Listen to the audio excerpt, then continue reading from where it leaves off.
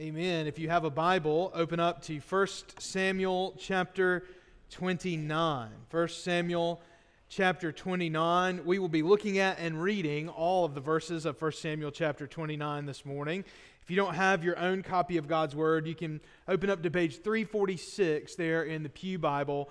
346 in the Pew Bible, 1 Samuel chapter 29. As you're opening up there, I do want to reiterate what Nathan has already mentioned, that Easter is coming soon. We're just a few weeks away from Easter now, believe it or not. And so, Lord willing, by next Sunday, we'll have invitations for you to take home and to give to your friends or to put in your lobby or wherever it is you might want to leave a stack of invitations or hand off an invitation. Those will be available for you next Sunday, Lord willing. And I can't make any promises on behalf of the printer, but they're due to be here this week. Hopefully we'll even have them by Wednesday night for you. Well, if you have your Bibles open there, 1 Samuel chapter 29, beginning verse 1. Why don't you go and stand with me, if you would, out of reverence for the reading of the words of our God. The author writes under the inspiration of the Holy Spirit in such a way that as the words on this page are being read, God Himself is speaking to us. Beginning of verse 1. Now the Philistines had gathered all their forces at Aphek, and the Israelites were encamped by the spring that is Jezreel. And as the lords of the Philistines were passing on by hundreds and by thousands, and David and his men were passing on in the rear with Achish, the commanders of the Philistines said, "What are these Hebrews doing here?" And Achish said to the commanders of the Philistines, "Is this not David, the servant of Saul, king of Israel, who has been with me now for days and years? And since he deserted to me, I have found no fault in him to this day." But the commanders of the Philistines were angry with him. And the commanders of the Philistines said to him, "Send the man back, that he may return to the place to which you have assigned him. He shall not go down with us to battle, lest in the battle he become an adversary to us. For how could this fellow reconcile himself to his Lord? Would it not be with the heads of the men here? Is not this David, of whom they sing to one another in dances? Saul has struck down his thousands, and David his 10,000s. And then Achish called David and said to him, "As the Lord lives, you have been honest. And to me it seems right that you should march out and in with me in the campaign. For I found nothing wrong in you from the day of your coming to me to this day. Nevertheless, the lords do not approve of you. So go back now and go peaceably, that you may not displease the lords of the Philistines." And David said to Achish, "But what have I done? What have you found in your servant from the day I entered your service until now, that I may not go and fight against the enemies of my lord, the king?" And Achish answered David and said, "I know that you are as blameless in my sight as an angel of God. Nevertheless, the commanders of the Philistines have said, 'He shall not go up with us to the battle.' Now then, rise early in the morning with the servants of your Lord who came with you, and start early in the morning, and depart as soon as you have light." So David set out with his men early in the morning to return to the land of the Philistines. But the Philistines went up to Jezreel. Let's pray together. Oh God, I ask if you would, please open our hearts and minds today to receive your word. And oh God, by your grace, I pray we'll be changed by your word this morning. So in Jesus' name we pray. Amen. Usually, not always, but usually, our household, our house, can be characterized by a single word: pandemonium. If I had to choose two, I would say pure pandemonium. However, when our kids were smaller, it wasn't the pandemonium and the yelling and the loudness that got our attention. We have 3 children. We have a dog. We recently got a second dog. My hands are covered in flesh wounds, if you want to see the evidence of the puppy later this morning. All that being said, when our kids were younger, they're 11, 9, and 7 now. So you can do the math on what life was like 3, 4, 5 years ago. Even more pure pandemonium is the way to maybe say that. But when they were little, it wasn't the pandemonium and the yelling and the loudness that got our attention. Typically, if folks are yelling and there's pandemonium and there's loudness, we at least know what's going on. That's normal. That's white noise. It was when things got quiet that we got really nervous. In fact, when things get quiet, that's when you know they're really up to something. If I can hear it, I can control it at some level. I can at least get a grip on what's going on. But when things get quiet, that's when you know they're up to something. I think in our own lives and maybe even in our own society, we tend to focus on that which is loud and obvious. We tend to want to focus on those things we can hear, those things we can see. You've heard me say this a lot. One of the great enemies of faith in our own hearts and lives is the fact that we're addicted to what we can see. It's what makes faith such a challenge in so many ways. But so often, my friends, God is at work in a quiet way. So often, God is speaking not in the whirlwind, not in the earthquake. So often, God is speaking in a still, small voice. We are a bit addicted to that which is boisterous. If you know me at all, you know that I like boisterousness. I like noise. I like talking. But it can be a challenge to our faith when that's the only thing that registers with us, when we really don't notice things that are quiet. You see, we tend to want God to be loud, to shout His plans from the rooftops, or at the very least, just send us a text and let us know what He's up to. We expect God in so many ways to make everything clear to us. But perhaps it's the case that when things get quiet, when we can't hear, when we can't see, when things get quiet, maybe God is up to something. This morning I want to show you 3 truths about God's quiet providence. The way that God is at work to bring about, to exert His sovereignty over all things, including our lives and our circumstances, in order to bring about His own plans and purposes in a quiet way. 3 things this morning that God might be up to when things get quiet. 3 ways that God works quietly. Perhaps 3 truths that will help you still your heart when you aren't hearing what you wish you were hearing from the Lord. 3 points this morning. Here's the first.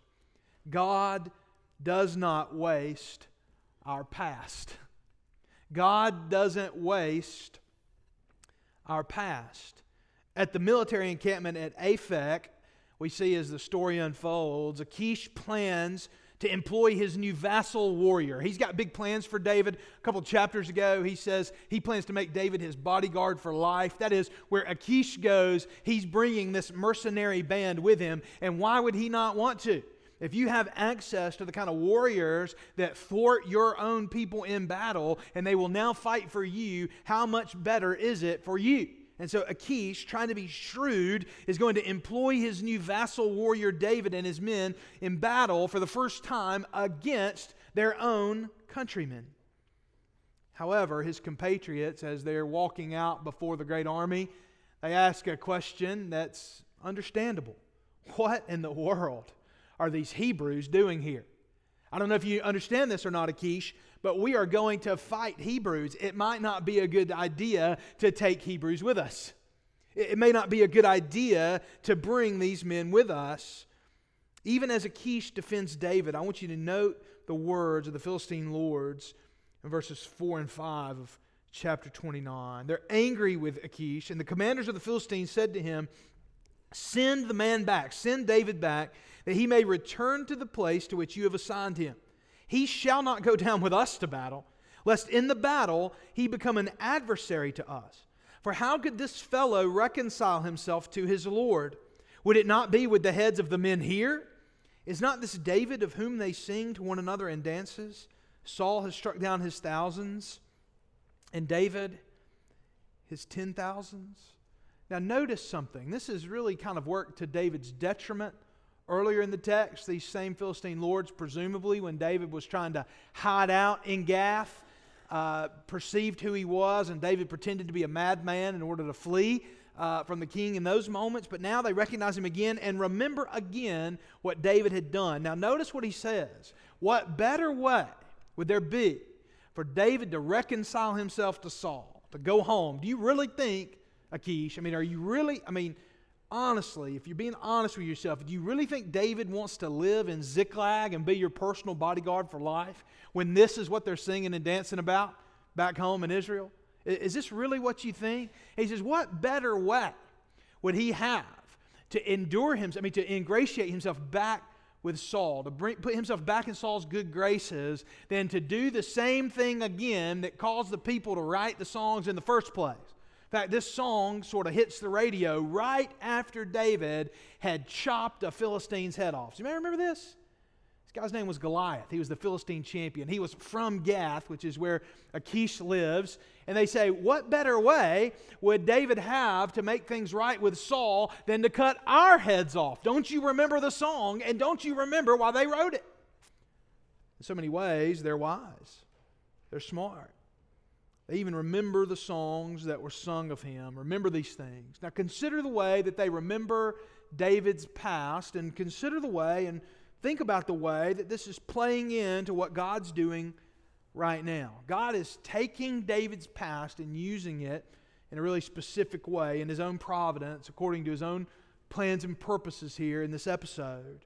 Looking back, I think in our own lives, in our own pasts, we tend to exclusively see things as positive or negative. We just tend to want to have a sort of black and white view of our own history. Things were good or bad. We look back on things either with shame or with pride, looking at things in a really good way. Now, it's good for us to look back and to consider the things we did, which we feel like according to God's Word were pleasing to the Lord, and the things that we've done which are sin. That's important for us to do. Don't mishear me. But so often, we often see things based on certain circumstances simply as helpful or harmful. I don't mean just things we've done, but things that have happened to us. Was that helpful in my life, or was that harmful in my life?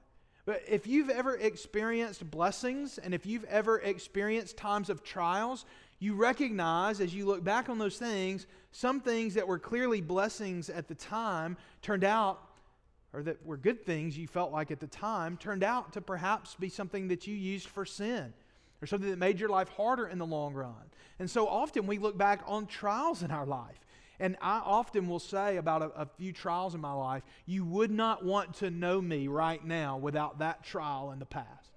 I'm insufferable enough with it. I can't imagine myself without it, going through some of those difficulties. But in terms of the work of God, when we look in the past, what we need to do is see all of our past. Even as we evaluate it, as we evaluate these different things, what we can say about everything in our past is this: they are all strands of yarn that God is weaving together quietly, but steadily and surely to bring about His plans and purposes. Obviously, these are good things that David did, ways that he acted on behalf of the Lord. And in one circumstance with the Philistines, it's a bad thing that they see these things about him and remember these things about him. But now in this situation with the lords of the Philistines, we'll see the way it turns out to be a good thing that they remember these things in David. Obviously, these are good things that he did, things David would look back on and see as providential key moments in his life. It's part of the reason why the text is highlighting these things, and the Philistines knew about these things. But something I want all of you to know is that God won't only use the good things from your past. God is also able to use the bad things from our past. God is not a wasteful God. God never wastes anything. In the rest of the life of David, we'll realize that the author of these stories had no desire to present David as a perfectly righteous man. He shows us and demonstrates to us David's sin just as much as he does his righteousness. And so we can see that in the rest of David's life as the narrative continues. But can't we also see it in our own lives? Can't we in our own lives look back and see the way that God took those terrible moments, those low moments, even those moments of our own sin, those times we're most ashamed of, and God can use it for His glory as well? Personally, friends, I can look back, and I can look back on some of the worst seasons of my life and see the way that even though at the time I was frustrated with God or mad at God or wondering what in the world God was up to, but now in hindsight, God was at work in ways I could not imagine. God was at work in ways to form and shape me into the image of His Son. God was at work to bring certain circumstances about. God was doing things I could not see, things I could not hear. Even when it felt like He was quiet, He was up to something. And even in the moment of the present, God is using your past. Brothers and sisters, trust the Lord. God is not a wasteful God. He doesn't waste our past, which means something else. It means He also isn't wasting your future.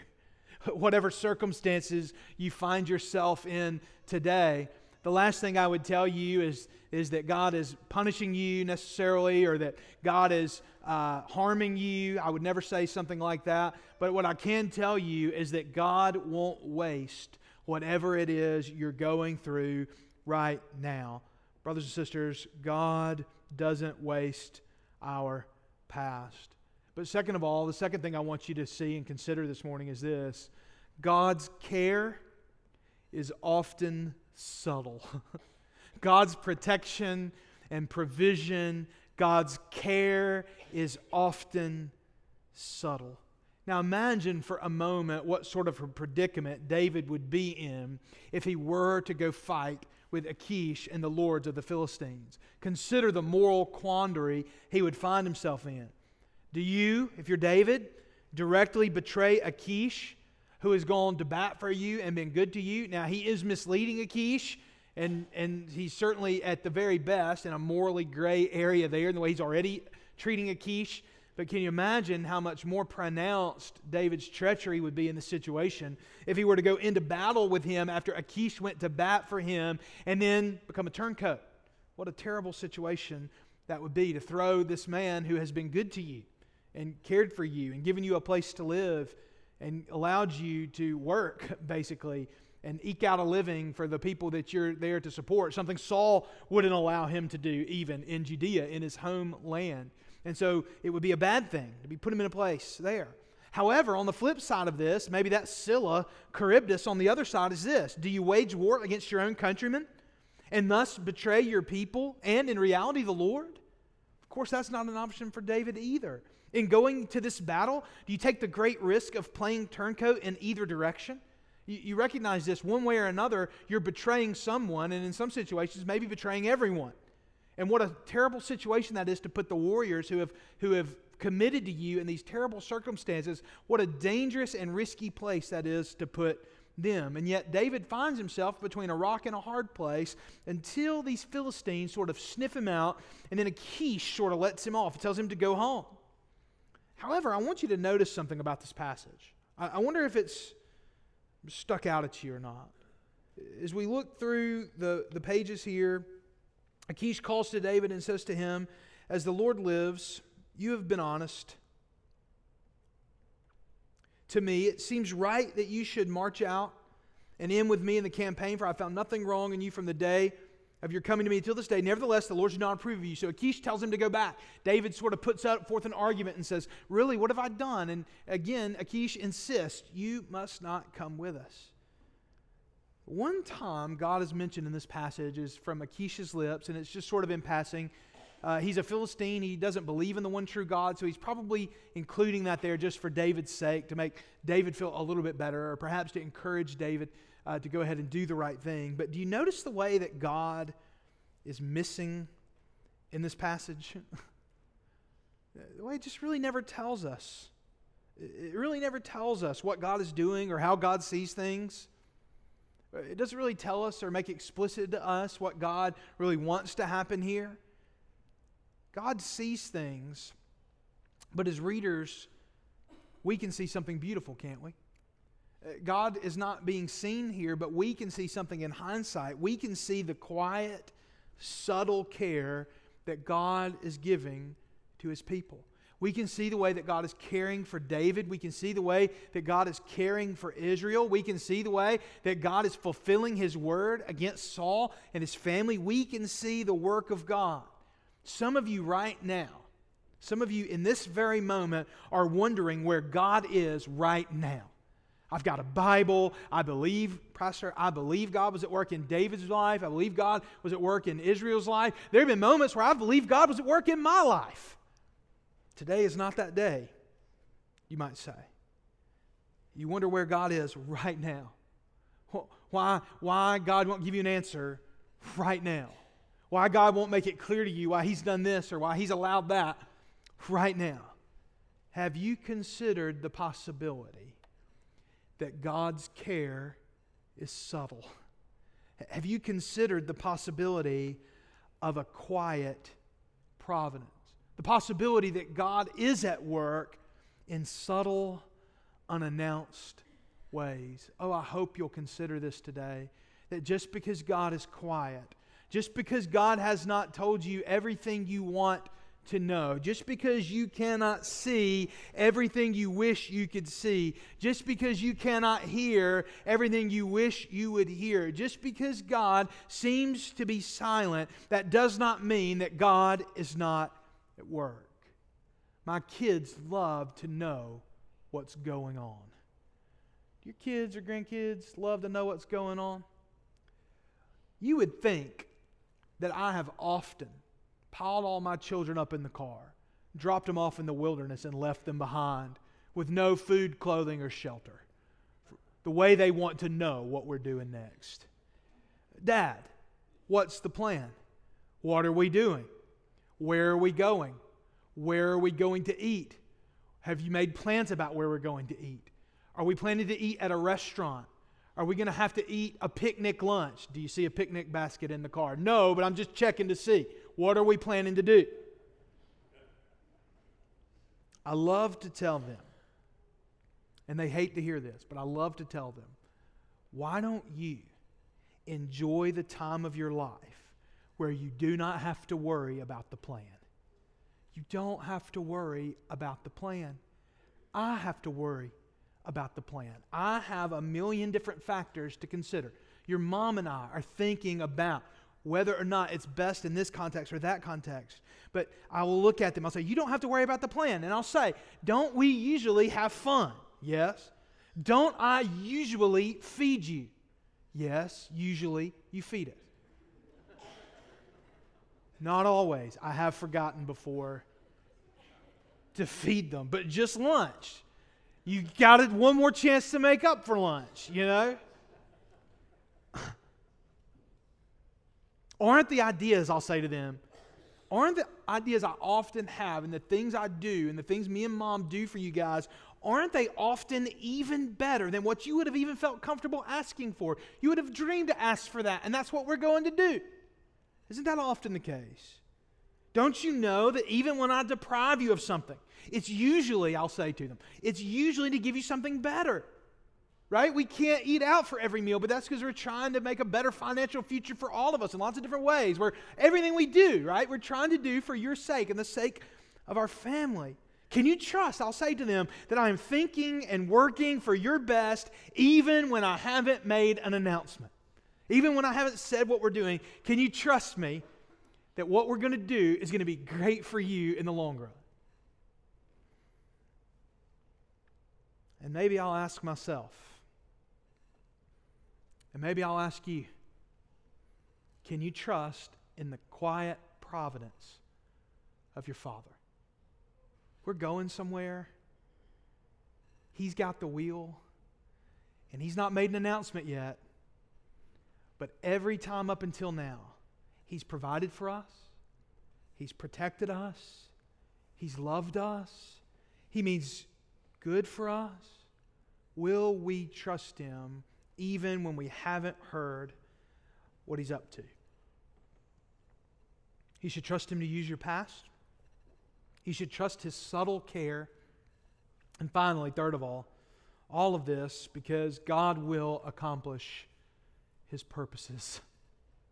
God will accomplish His purposes. What an anticlimactic, quiet verse for our last point. Verse 11.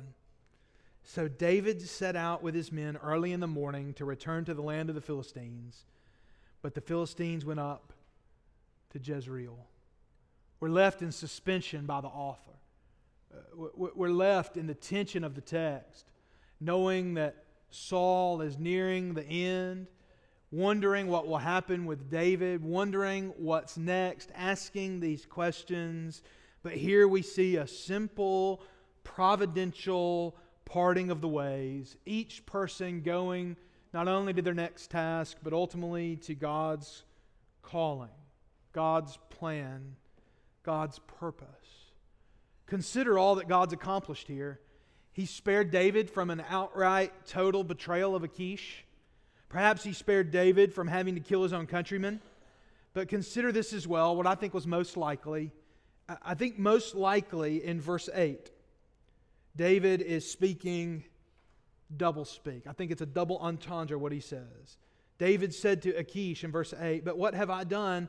What have you found in your servant from the day I entered your service until now, that I may not go and fight against the enemies of my Lord the King?" David has reiterated time after time after time that his Lord, the King, is Saul. That the enemies of his Lord is who he would fight against.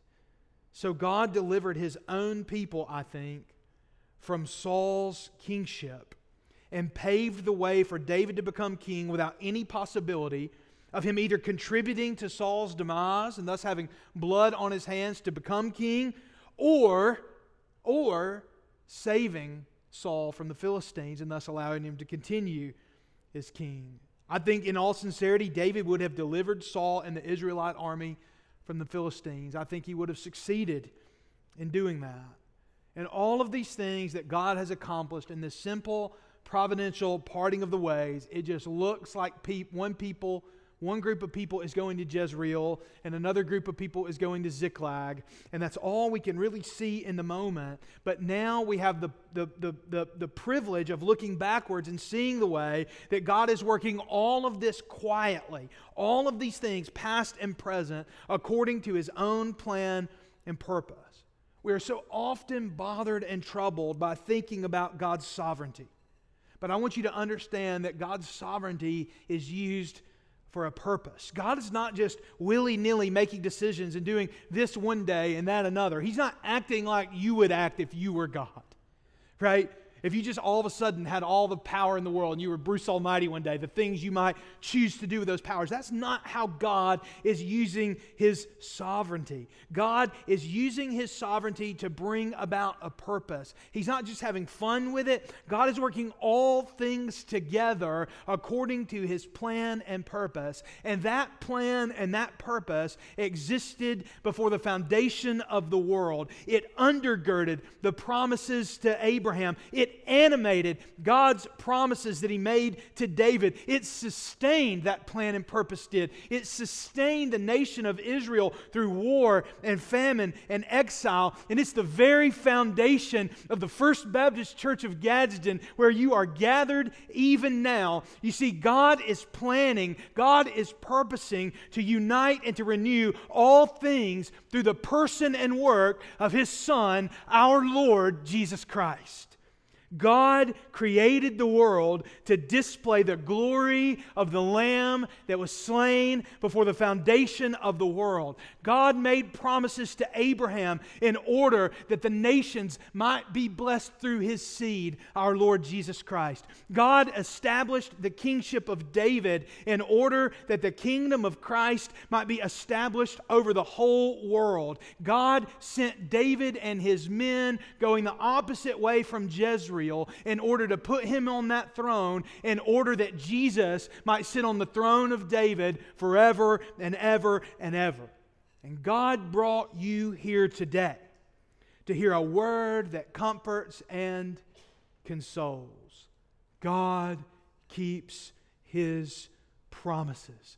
God accomplishes His purposes. When things seem quiet, when God seems distant, God is at work according to His plan. Though it might feel quiet now, though you may wish you could hear something, never forget for a moment that the Lion of the tribe of Judah has roared forth love and grace and mercy into a world in desperate need of it. And from that moment at the cross and that moment on the first Easter, that love and grace and mercy, that roar of that lion reverberates through the world, even to your ears today. And this morning, that word speaks to you. In your moment of need, in your moment of desperation, in the quiet that you feel miserable in, even now, though it may seem quiet, though we wish that God might say more, what more does He need to say to us than that which He said through the life, through the death, and the resurrection of His Son. It's difficult. Things may feel quiet, but I can assure you, God is up to something.